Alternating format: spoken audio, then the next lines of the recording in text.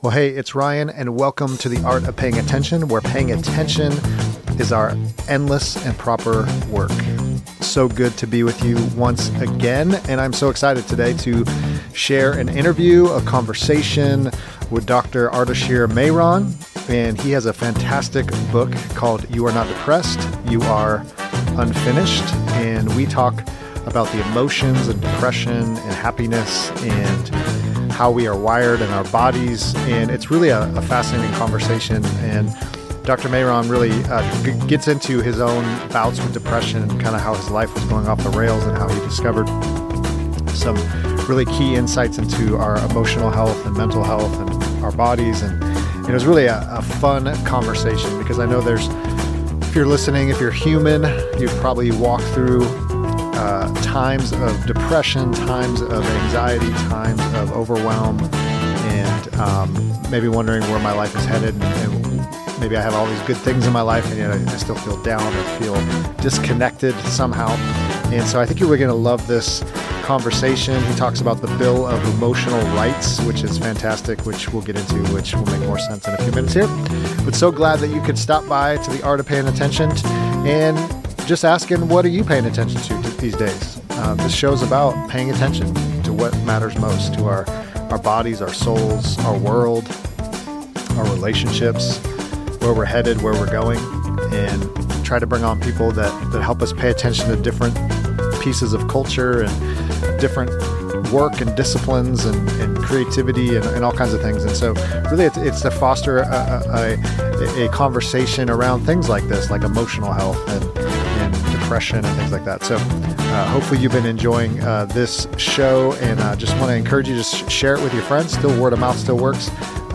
Put a rating or review on iTunes or wherever you listen to the show, and it helps us get the word out as well. And I also wanted to let you know a couple things before we get into my conversation is I have a new little side project going on the Substack called Daily Wisdom, and I'm going to be sharing kind of regular posts about kind of where ancient wisdom of Christian spirituality and the modern world connect, and just how we can look to the past of these centuries and centuries of ancient wisdom and spirituality that really can connect to our present day and the challenges that we face. And so this is a kind of a unique little project, but I'm going to get into all kinds of conversations around philosophy and theology, and talk about creativity and artists and teachers, and just how the ancient wisdom of the past is actually very relevant for today. And so it's called the Daily Wisdom. I'm going to have short little shows on the podcast, and also short little writings that you can sign up for. And so it's all on the Substack, ryanjpelton.substack.com.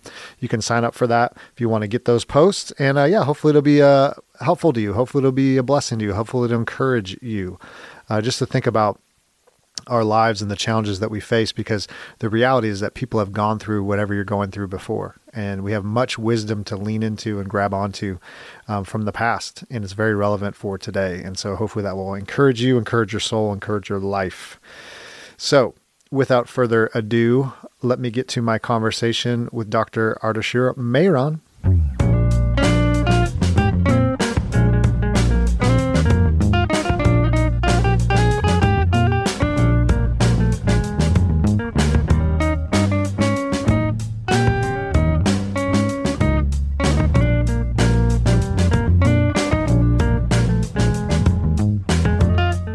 Well, Dr. Ardeshir Mehran, we're so glad to have you on the show today. And we've already been talking a little bit offline.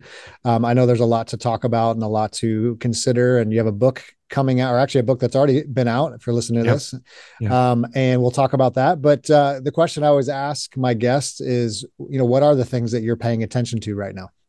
Great. Thank you so much. First of all, Ryan, thank you for inviting me, and your work around paying attention caught my attention very deeply, and I've been waiting to get on your program. What I pay attention to, which is a story of me and my life, is that why there's so much emotional struggles all around us. I mean, just last week, Matthew Perry, and a beloved actor, died, and when you hear news like that, every week I get calls from across the globe about mothers asking usually about their daughters. My daughter is ADHD, obsessive compulsive, anorexic. She's taking such a medication. Is that okay? Or a lot of unhappiness, depression. What I'm paying attention to about why is that? Why do we start to think labels are okay? Where do the labels come from? Where do we think that we almost the work become everybody needs a therapist, everybody needs an app for healing? Where did they all come from? So asking some basic question, what problem are we trying to solve? And when you zoom out, I realize, and that's what I want to share, that actually we are not solving the root cause, what the real issues are. We're trying to fix the symptoms, we fix the noise, and we are losing the battle. We are going nowhere. That's what I want to share. That there's some essential components of well-being. If you know it, you can take care of yourself and your loved ones. Well, that's really fantastic, because I think that's a little bit of the theme of this show and this podcast is, paying attention is about not just the surface things, but it's to say, well, what's underneath that, and what's the cause of that, what's the roots of that, and so Dr. Ardeshir, you've written this beautiful book. You Are Not Depressed, You Are Unfinished, and I love the title. Just in general, if I saw that title, I would say, hey, I need to pick that up, because I love the theme behind that. And so you wrote this book. It came out a few months ago, depending on when you're listening to this podcast, but it's around depression. It's around emotional health. Obviously you've worked with companies and individuals, and but let's talk a little bit about kind of where the genesis of this book came about. What was the impetus to write this book? Thank you. So it's the story of my life, so I was a good student all along, and went to graduate school to become a psychologist. Then I got triple major in psychology and the clinical work. Really was what I was trying to do was healing myself. Why am I so depressed?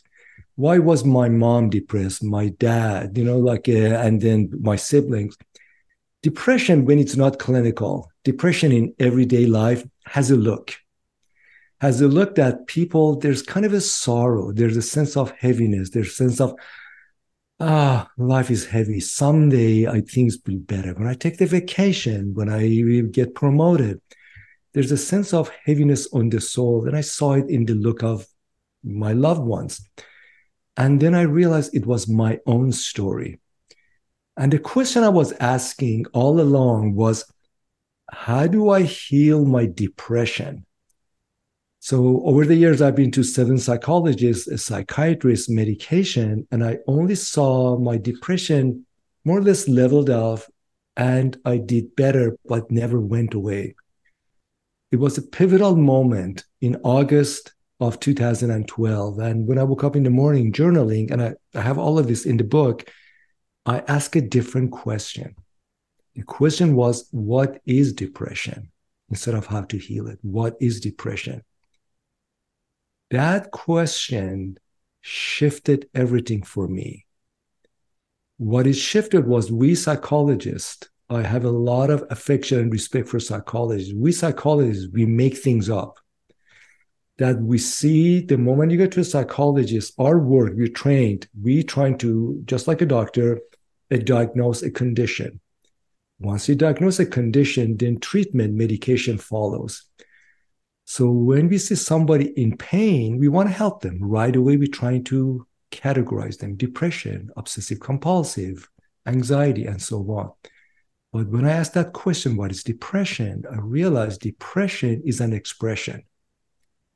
Depression is not a cause. Depression, in fact, is the outcome of something else. So spend all these years studying that, what is the outcome? And what it showed me, depression actually is the indication of a life unlived. Depression at its core is about grieving, yearning, a longing for something deep down. You know it. This is not the role I want. This is not a relationship. I'm playing small. I'm holding back. That's why you're depressed, and you numb yourself. You're trying to say, no, not now. I cannot do that for whatever reason. That's where depression comes in. You cannot medicate it. You cannot treat that. You need to go back to the root cause. So the title of my book is Unfinished. And I saw that once I changed my lens, working with hundreds of clients, many of them professionals, all the way to executives, realized that they have a life unlived. Once you help them realize that, and there are predictable pattern, what that unlivedness means, depression not only lowers, dissipates. And that's what it is, paying attention to what's going on when people tell their stories about depression versus fixing on removing or reducing the symptoms of depression. Go to the root cause. What are people grappling with at the essence? Well, that's interesting. I've worked with some people in the AA groups and addicted to alcohol and other things. My mom was alcoholic and as well. And it's interesting when they kind of look at, what draws people to drink, to go to that place. They might call it depression. They might call it, it's a disease. It's, different ways of looking at it. But it's a little bit what you're saying. It's well, what's underneath that? Like the alcohol didn't just magically, addict me or grab onto me, but it was underneath it of why did I run to it in the first place? That's right. And I like to use the words grieving, longing.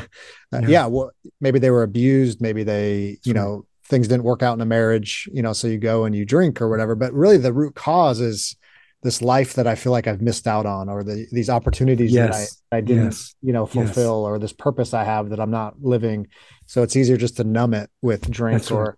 And I have a friend who always says, but we're all addicted to something. So it could be anything. It doesn't have to be alcohol. It could be, being liked. It could be TV. It could be cookies. Right. It could be, That's right. We find anything we can to kind of numb the pain. That's right. So when you were, going back 10, 12 years, your own pain, your own depression, kind of looking at your family, your friends, the work that you were doing, what were some of the things that were kind of shown to you personally, that you kind of said, where is this coming from? What was kind of revealed to you? What was kind of like an aha moment for you?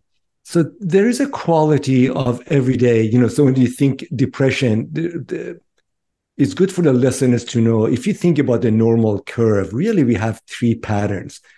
One is depression happens that you have a crisis, job loss, your house burned down, there's tornado, earthquake, something's taken away from you, an event happened, and you're a victim of that.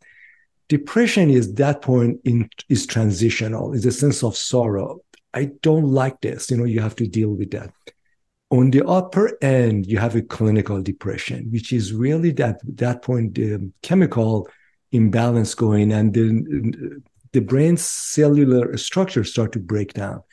This is people that individuals who really depression stays a long time. They don't exercise, they don't eat well, and more or less they're mimicking death.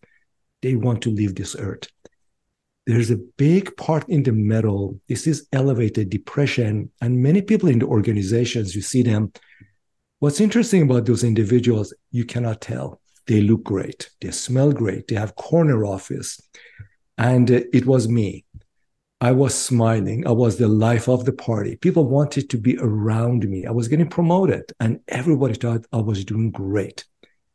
Deep down, I was dead. I was married. My son was born. I would tell my wife, I love you. I knew that certain time you need to say, I love you. I couldn't feel anything. I was doing all the right thing. Deep down, I couldn't feel. My heart was heavy. My gut was heavy. I felt that there's the tightness in my being. And I know I'm not feeling well. So I was exercising. I had really six-pack. My body was tight. I was running marathon. But it came to the point I just could not go on. That was 2012. And that's the time that people do crazy stuff. People think suicide, or they quit their job and they do radical thing. What happens when you deny your emotions for a long time? You become a prisoner of your own making. That was my mom. That was my dad. I remember their eyes. the expressions. There were 6 kids. They were busy. We didn't have a lot of money. And they were basically stuck. There's a stuckness and you don't know a way out. Once you realize that sense that I'm stuck in a life, not in my head, not brain chemistry, depression is about broken hearts. Once you know that, grieving is a signal of saying that get up and recreate something different. That recreating doesn't mean suddenly magic happens and you do it. You need to really crawl your way out. So what I did, I had relationship to repair with my wife and with my son, and I realized I was in a job. The money was great. That wasn't my role. I was an executive. So leave the job, go find the job that was right for me. So go find what is right for you. The way it felt different, I knew something's propelling me forward. I didn't know the road, but I know staying here is not the answer. It was in that context. And then also the work that is the essence of my book, that there are 7 essential human needs, emotional needs. Once you know them, they are cradle to grave. Everybody has them. We are born with them. They're biological. Once you know them, you can recreate a life that matters for you. And then say, this is missing for me. These needs have been violated, never expressed. So the journey of back is the journey of crawling and creating a life that for whatever reason you didn't get to experience. It's the journey of restoration. So these days, what I tell people, and people who work with me, they realize and they experience themselves. They say, so Ardeshir, you're not depressed anymore. I tell them, no, I'm not depressed. You will wake up one day, you're not depressed, but you're pissed. You don't want to waste time anymore. You realize that I don't want to go there. I know what it means to be stuck and waiting for something. No, I'm going to create this life, one breath, one moment at a time. So in your work, this is kind of a personal question. Only when I think of my mother, she again struggled with some depression and alcohol and things. It's how to know how would you say, what is clinical depression versus kind of just general, sadness, depression, grieving. That's right. That's right. In your work and as you've interacted with people, I mean, is there a way to well, maybe I could ask it this way. Do you think there's less clinical depressed people than we think, but we've just the easy way is just here's medication? Because I feel like the reason I'm asking that, again, this is a terrible question, is only because my mother, it feels like, never got to the root of the depression. It was more just here's medication, just deal with it, kind of, but never doing what you just described of figuring out, okay, well, what's behind it all, right? Yeah, Ryan, it's a very good question and very honest question. So let me give you an honest answer. We clinicians, so I'm not a medical doctor, I don't prescribe drugs, but I work with a lot of my clients who this woman, the early 40s, mother of 2 teenagers, since 18 years old, she was on ADHD medication. Very precocious, gifted. And she said, my doctor said, you need to take medication. And I know I'm not right. So there is a statement that pill for an ill. Doctors, their role is to take care of you. You go there, you're feeling depressed. Their role is to help you. And they first thing is prescribe medications for you. It happened to me. When I went to a psychiatrist, 30 minutes in our session, I realized he's writing something on his pad, prescription pad. I said, doctor, what do you write? He said, Mr. Mehran, you're a depressed man.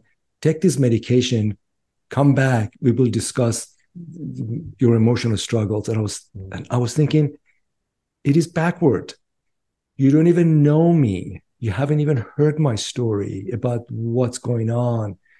Ask me, how am I doing? What is life for you? And what he didn't realize that night on the way to see the doctor, crossing the train track, I was thinking, what if I don't go fast enough, I can get hit by a train?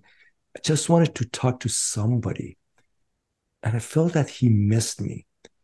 So what doctors do, prescribe medications often too fast. What patients want is somebody to listen to them. Tell me your story. So I don't know your mom. My sense is your mom would benefit from, that's what AA is very powerful. Tell me about you as you are, no judgment. As you are, we will listen to you, and you're safe and you're welcomed. So when people are depressed, so when I talk emotional needs, there are three things usually at play. One, they have a deep sense of disconnection. They're feeling isolated. They could be in family relationship, in the workplace, smiling, a lot of people, but they feel disconnected. Disconnection, the way you address that is by me spending time listening to you, honoring your moment. You can say whatever you want. I'm here for you.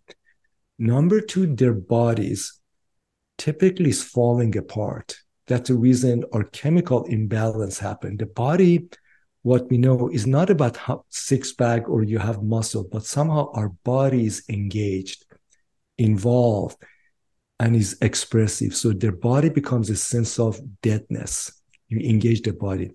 The third thing happened, and we know from the science of trauma, there are a lot of memories, hurt, traumas of the past, and we start to live in those narratives. What we know from the current medical research coming from pain clinics, trauma centers, and this is what psychology just arriving at it, that healing happens in here and now. Going back about, tell me what happened with your childhood, with your mother, with your boss, everything. They actually are not helpful. What would be helpful to you right now that you feel more joy, you feel more control, you feel more connection? So bring in isolation, remove that, engaging your body, your gut and lung and movement.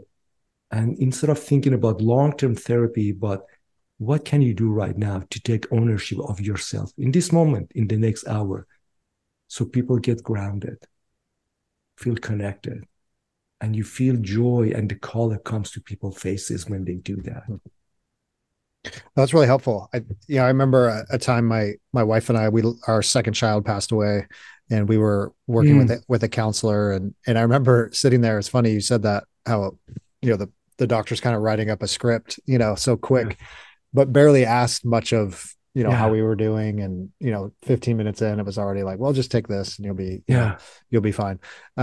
And not to say that there's never a place for medication, obviously, but like you said, it wasn't asking questions. How are you doing? What's your story? What happened? We're here for you. Yeah, you're grieving, and it's kind of masking the grief too. And then what happened with us too is like we didn't grieve well. So it was like a year later where you actually hit the wall because you hadn't really grieved. You just kind of pushed it aside, medicated, and then just went on with your life. Right. That's right. No, so I think it's interesting. You're saying your body, just getting your body involved, and that's right. Even physicality, and I was reading somewhere recently where someone was saying as hard as it is when you are depressed, whether that's clinically or just normal, call it normal, but low level depression is kind of willing your way into even like exercise or just walking or just getting out of that space, to kind of breathing, prayer, anything you can kind of get your body kind of engaged is very, very interesting how our brains and our bodies and our souls, they all kind of work together. That's right. So talk us through a little bit. As I was looking at some of your book, I know you talk, and I think this is a great way to frame it, but you call the Bill of Emotional Rights. Yes. And I think you hinted at already like 7 kind of key things in our lives, and talk to a little bit, just give us some background on that. How did you kind of arrive at these things? And then where do they work themselves out here? Thank you. So Ryan, first of all, what you mentioned about losing a child, my condolences to you. That's very important. I feel your emotions. So the Bill of Emotional Right, my clients taught me that. I didn't know I'll be doing this work. So I was a different kind of a student, clinical student from the very get-go. And I remember my professors were saying, Ardeshir, follow the protocol. So when you're a graduate student, a rookie therapist, there's a form. How do you welcome the patient, the question you ask, the diagnosis, their recommendation. And I realized I was fascinated and followed the story patients were telling me. I was putting the forms aside because I felt that the forms were very superficial, very theoretical. Somebody sitting in front of me, they have a pain. They want to be heard. They want to be honored. This is their moment.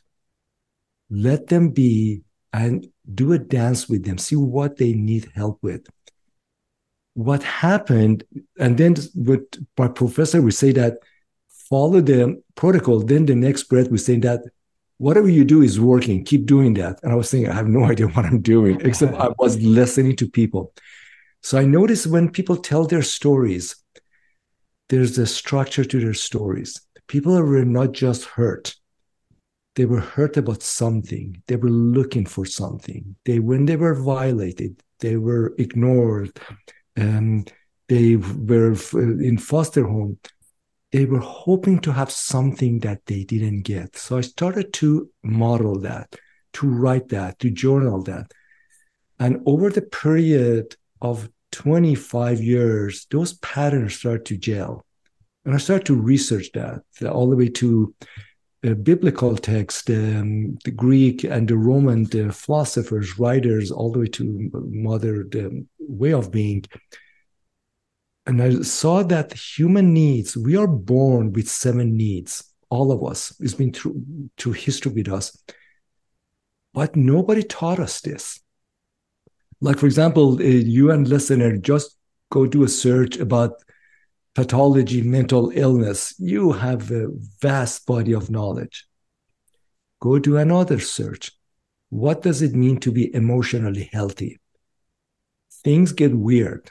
Ideas here, topic here, topic over there. We spend history of mankind glorifying, analyzing, categorizing pathology. But what does it mean to be healthy? The closest we have is the Abraham Maslow hierarchy of needs. So what my work showed, and this is not that I discovered this, revealing back to people that we humans have 7, we are wired 7 emotional needs, cradle to grave. And it starts something like this. The very first need is the need of belonging, be connected. It's through the early mother and child or caregiver and child, how you hold the baby, kiss and love them and nurture their body, feed them, and a sense of connection. When it's high, you will feel a sense of I belong to somebody, to a tribe, to a group of people, to a home, to a loved one. When it's frayed, you feel isolated, you feel lonely. You go to a workplace and you feel unrelated. You just feel a sense of that hollowness inside. So many people in the world of work, in society, they have that sense of they are there, but they feel I'm not connected to anybody. That is such a major capital that we haven't developed with us. The journey of healing, actually journey of connection, is a contact sport. Nobody heals by themselves. The next need is a need of what I call I'm boundless, our body. When we raise a kid, look at the young kid, whatever they say they do, their whole body's involved, their mouth, their legs, their cute faces. From early on, we teach them, sit there quiet, don't be fidgety, put your hand down. Basically, we teach them to be heady. We teach them, don't trust your body, which in fact, as a species, we are one. There's no, that whole language of mind, body, spirit is irrelevant. We are one being. So we haven't learned that we have gut feeling. Don't trust your gut feeling. We have a lot of people have tight stomach, heart or lungs that they feel tension around here, pain around their neck and jaws. We just think, oh, go take an Advil or medication. Your body's speaking to you. We haven't learned how to experience, be with the world with our body. The next one is I call I am complete. This is a shortcoming with psychology, that we think for us to be alive and well, we need to go and look at our past, our pattern, what happened, the way you were raised. Life happens neurologically in here and now. Our body has no memory of time. If there's experiences happen, pain, sorrow, love, body thinks is happening right now. So the way healing and therapy happens, and that's the work I do, you work with exactly in this moment what is going on with you, and let's build a new reality. And what you see happen, people have significant breakthrough in terms of their well-being. So in terms of, instead of dwelling of the past, what are you going to do right now in this moment? The next one is I matter. That whether you live uptown, you live downtown, you're in this country, that country, any background, you're on this earth. Dignity, honor, respect, inclusion bestowed upon you. There are so many people unseen. When you look at the research, come with all those young men who go and kill people, they are mostly men. What they talk about being invisible, that nobody sees them. In the last act of violence, they're saying that, hey, I'm somebody. This is like in the world of work. I would go to meetings, you would see many times people enter the room, nobody turns around and acknowledge them. This is about you matter. You are somebody. The next need is I make. It's about your profession. Whatever you do, is that your work? Many people would put in the hours to make money because they have responsibility. They have obligations. But deep down, they think, I hate this work. This is not my work. I need to do something else. So they go on waiting for someday have more money, retire. What they don't know, and we know this from research, that actually leads to elevated depression and anxiety, sense of unease. The next need is I am. This is about your soul conviction. Whatever you say, do you believe in it? What is your truth? And the world teaches us to fit in, to say the nice things, to be popular, versus what is your need? What is your belief? And when you say that, you feel liberated, that there's a uniqueness to you. And final one is the need I soar. This is your life purpose. Maya Angelou has a saying, which is behind me on the wall, on the flip chart. There is no greater agony than bearing an untold story inside you. Everybody has a story, everybody. 8 billion people, 8 billion stories. Many people don't know it. They just on autopilot. Once you know your story, why are you here? What is guiding you? What do you know from inside? You become unstoppable and you feel clearer to walk your path.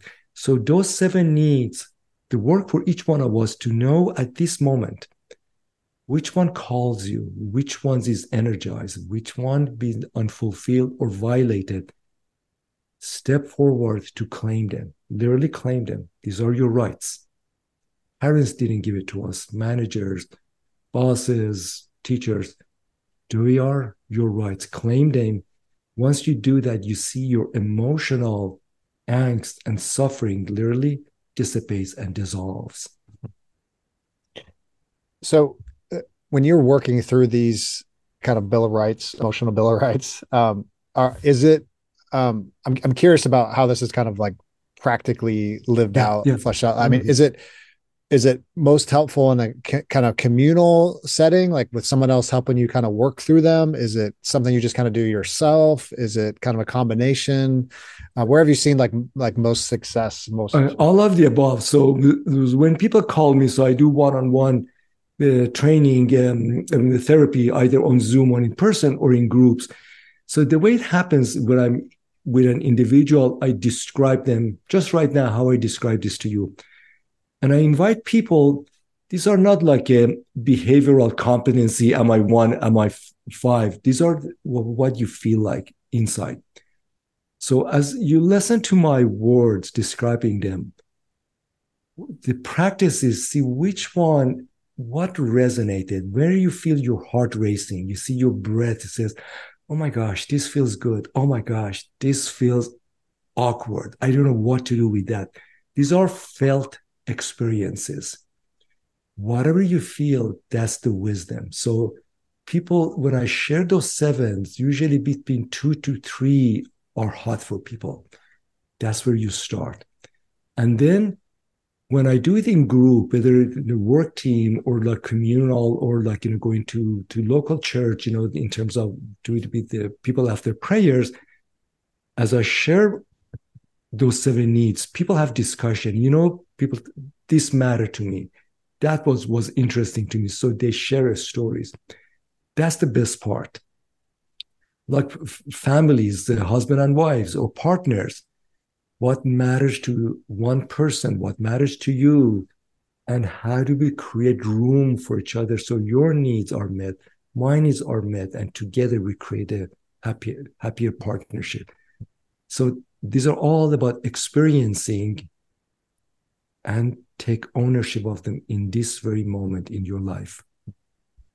Yeah, I'd like to go back a little bit. One thing you said I thought was interesting was you said, there's so much talk about past trauma and going to the past and, what my mom do to me and my dad and, your boss or whatever. That seems to go against a lot of just, I think, conversation these days of, right. how long do we carry around trauma and, is it generational? Is it all that? And there's probably an element of that, I imagine, at some level, but, but you take a total different tactic and you say, it's actually what matters is like right here, right now. So that's right. So is there, maybe you could frame it this way. Is there a negative that happens if we, because I feel like that's just basic counseling. Everyone, here's your family system. Here's where you, when I do, if someone's getting married or something and I do premarital counseling, it's like, you talk about your past, you talk about how you dealt with conflict, how you were hurt, how you, all those kinds of things. How would you kind of like, is that a negative or is it to say, well, why is it important just to focus on the here and the now versus trying to dig up? Because I find, and again, I'm not trying to add words to your mouth by any means, or put words in your mouth, I should say, is, I find it's like a lot of times we're not even able to really do the past work just because we kind of project what it was or what, what happened and we don't really know. And we don't, it's hard to do that anyway. That's just my thoughts, but no, that actually, Ryan, you're right. So there's a body of knowledge for your listeners to know. There's a book that has been for the last 5 years in New York Times bestseller. It's called Body Keeps the Score by a psychiatrist, Bessel van der Kolk, and then another psychologist. His name is Peter Levine, Levine, the PhD, which I'm trained by. There's been a significant seismic shift in the knowledge of psychology and psychiatry starting from early 70s. What they show that what happened, and actually this work came from Veteran Affairs hospitals and then working with soldiers, the PTSD. What they showed that what happens when we deal with overwhelming emotional experience, trauma, childhood trauma, war trauma, violence. There's an experience that happens when we have trauma. So what is trauma? Trauma basically means being overwhelmed. And overwhelmed when something happened as a child or as a grown-up, we cannot process it. Something happens, but it lasts a long time. Or something happens that we don't have anybody to talk to. We feel isolated. Or something happens that we are told, deal with it. This is best you get, chin up, that's life. Basically, what we learn is something happens, we are out of balance, but we don't like it, so we deal with it. So what happens, there's an emotional experience, is neurological, it's called freeze. So you have heard about fight or flight. Something happens, either you fight, you push back, you talk back, you make faces, you argue. Flight, it means I'm out of here. You run, you tune out and so on. Freeze means you just get stuck. We go literally become immobilized. Hearts and lungs race, but body calms down. We cowering and we start to make ourselves small and lose our voice. When trauma happens, we enter freeze mode. Freeze is neurological, and basically what happens, our body sends a lot of hormonal, like cortisol, adrenaline to our upper body, do something, move something, and we're at this point, we're holding on. Trauma is a characterization of emotional freeze, that you're more or less stuck. You're overwhelmed and you lost your voice, movement, ability to do anything, and you're putting up with that. When that happens, we become numb, and memory of the past stay present. We keep thinking, whatever it was, we were abused, we were hit, we were ignored, this keep happening right now. We keep going stuck in a movement of remembering the past, ruminating over and over. We know this from thousands of case studies working with trauma research and pain clinics. So talk therapy, which current method of tell me what happened with your child and so on, it was based upon the assumption, if you remember what happened, you can understand it, who did what to you, you will heal, you're healed. Actually, what we know is not helpful. You re-traumatize the person all over again because they remember something very bad. A better approach is that when you were in the state of freeze, you saw something hurtful and you wanted to do something and your action was taken away. The healing happens, help the person see that your body in the state of freeze, what's coming up for you, what action is going to help you to claim yourself, claim your voice, claim your agency, that you own the moment, and you do it right now. The healing of trauma is releasing the energy that you were stuck, moves out of your body. It's really irrelevant how it and why it happened. You can go back, remember it, but healing happens when you move the energy. So you come out of the freeze and it goes, so your body can breathe again. You let go of the pain of what was stuck dormant inside you. That, when you do that, therapy is a lot faster. Matter of few sessions, results are deeper, it's sense of revelation, and the benefits last much longer, and you come out of it. This is fascinating, because I was thinking of like the connections between, some of the different spiritual masters that really talk about the present, the moment, the here and the now, not the past, not even the future. Because I mean, even obsessing about the future, the scriptures, the Bible talks about that. Jesus talks about anxiety and worry about something that's not, we can't control. Like we don't even know the future. So why obsess about something you can't add to or change or whatever? But there's some gift about just being present, being what's here now. What am I challenged with now? Not even the past. The past is the past. Can't do anything about that. But I find that interesting. It's like almost like a daily practice. It's a daily habit of being here and now, aware here and now, and dealing with whatever's in front of me right now. Exactly. Life happens in here and now. Now we know from neurology, past and present, our brain makes things up. Mm-hmm.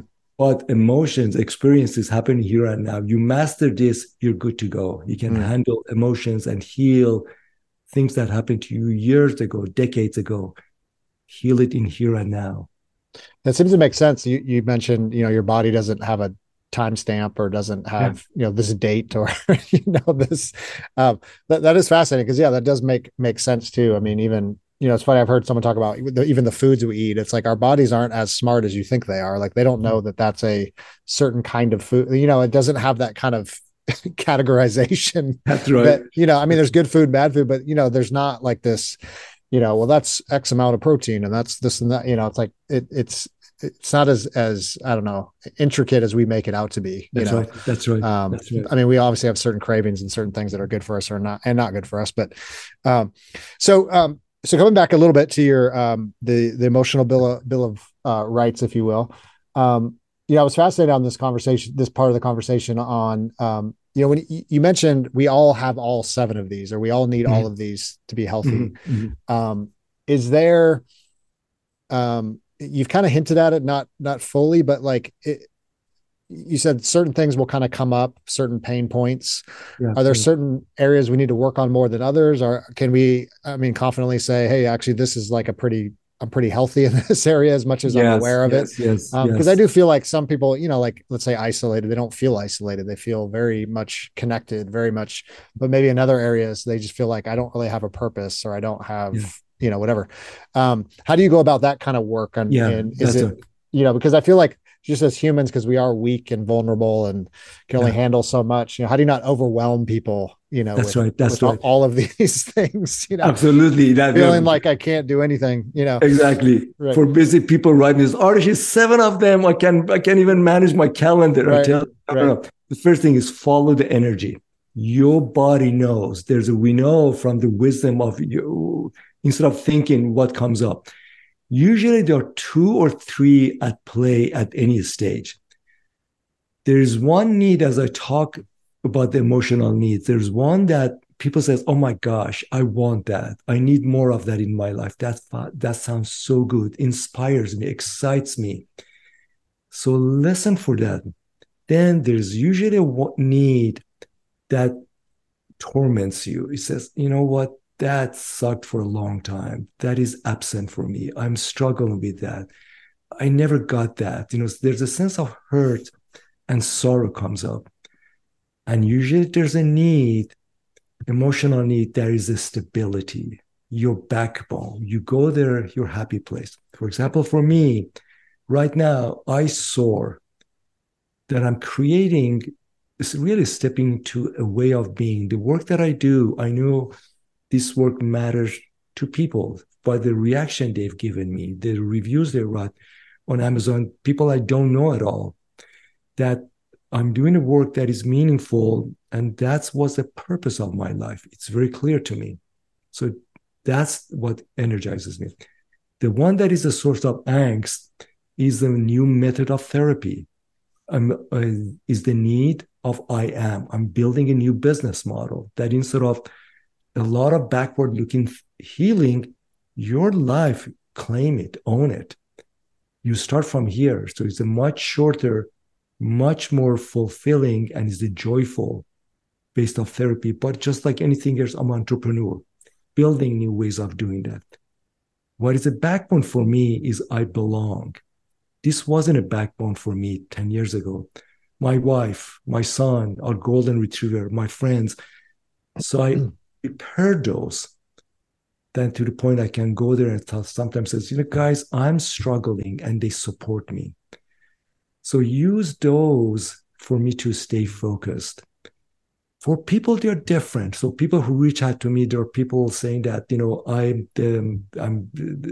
I'm complete, that they're struggling with past trauma, successful people, but somehow they're spending time in therapy, psychiatry, medication, and getting caught in a loop, and they're not coming out of that.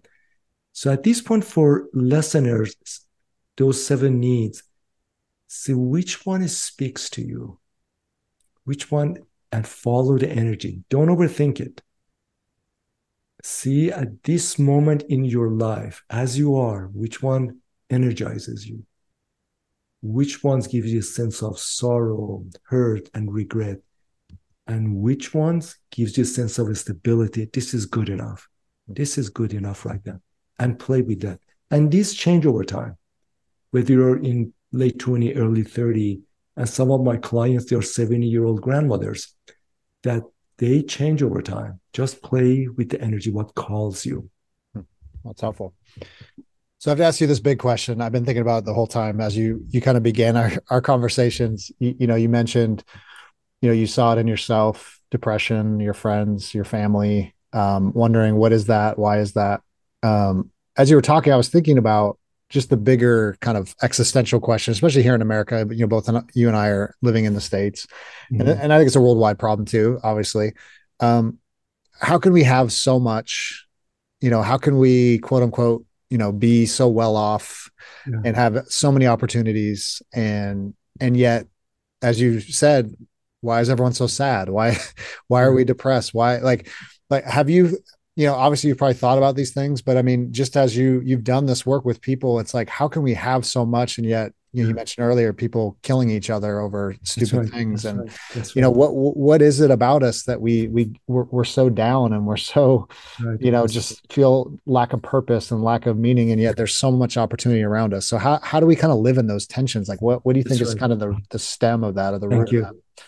The reason is that we've started to focus on fixing the symptoms. Hmm.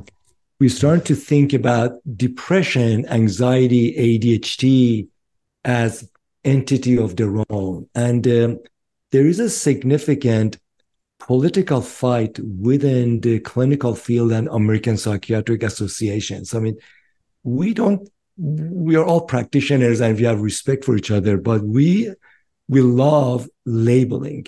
Hmm. We love medication and the treatment modality. What the Bill of Rights, really the essence of that is at the end of the day, we're all humans. Nobody heals by themselves. For us to heal those basic elements, we need a sense of community. We need a sense of connection. We need some element of respect, honoring, being in the job you like, being allowed to dream, to pursue your dream, to know we all get punched in the stomach, but a way to heal yourself.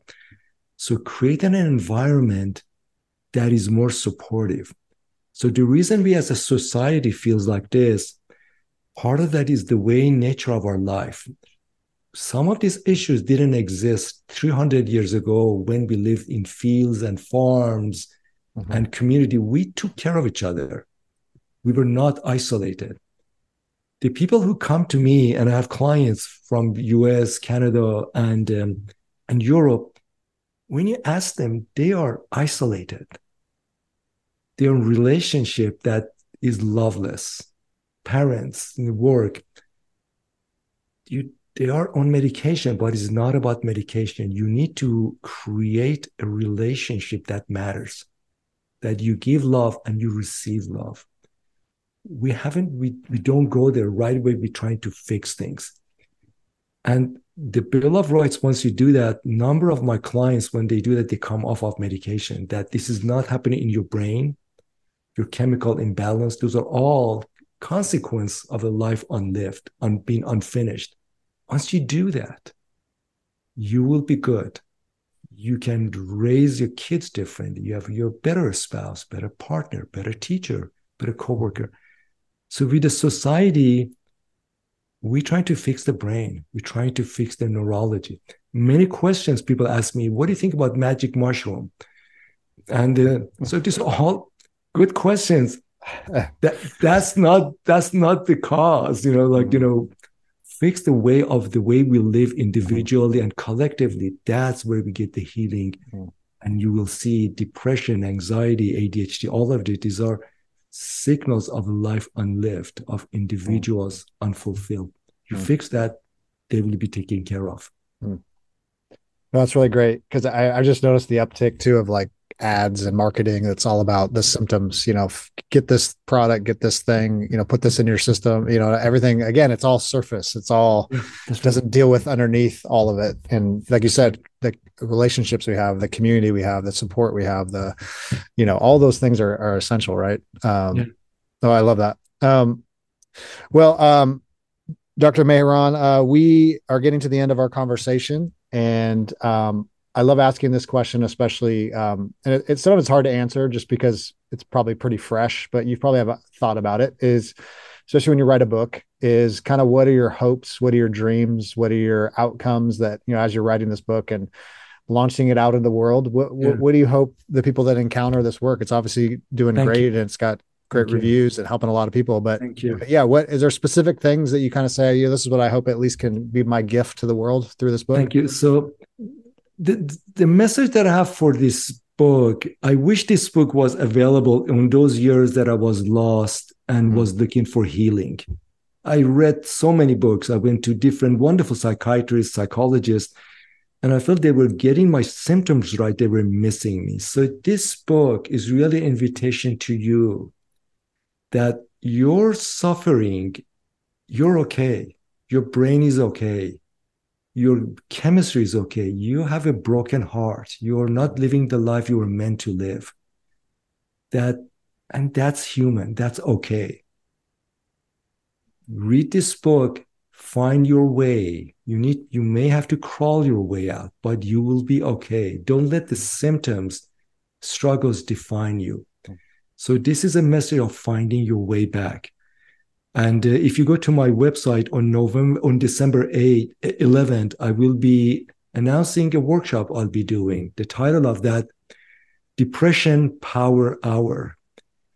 That many people privately depressed, they know it, but they don't talk about it. So this session is that come there as you are. This will be on Zoom.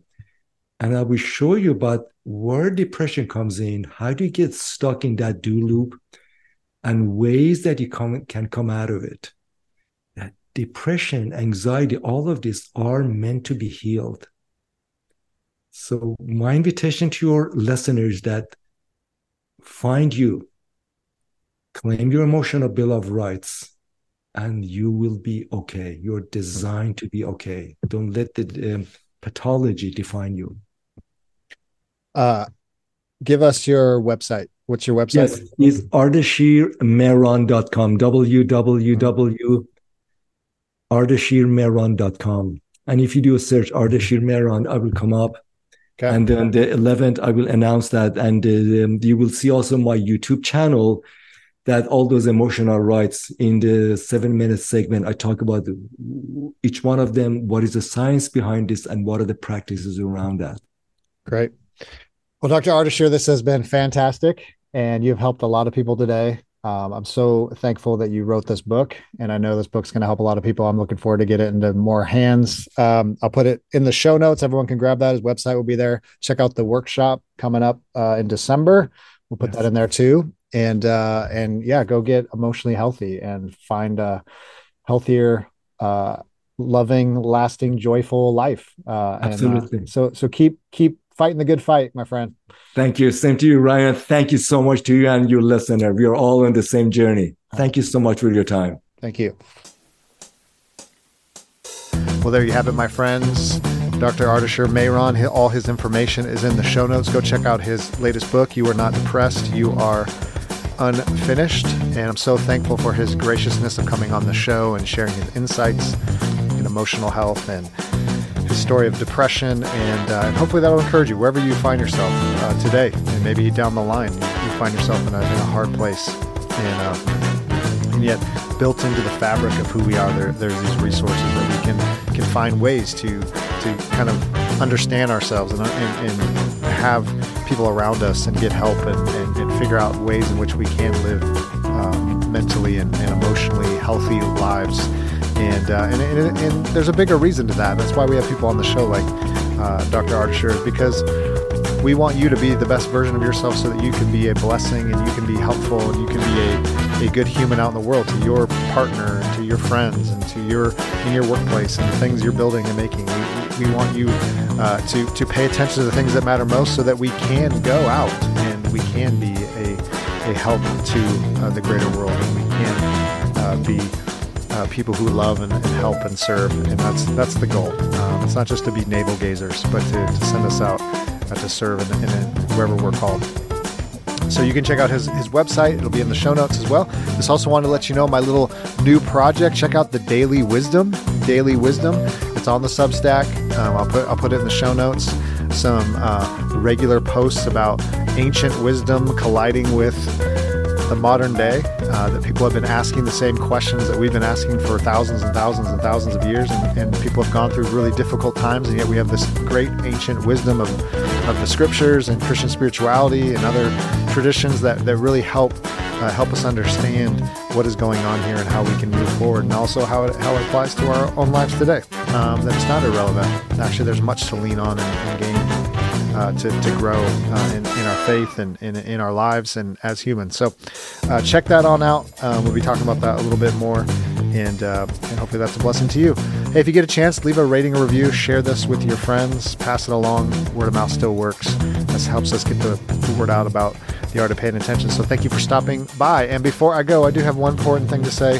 Go make some great art with your life, and I will talk to you real soon.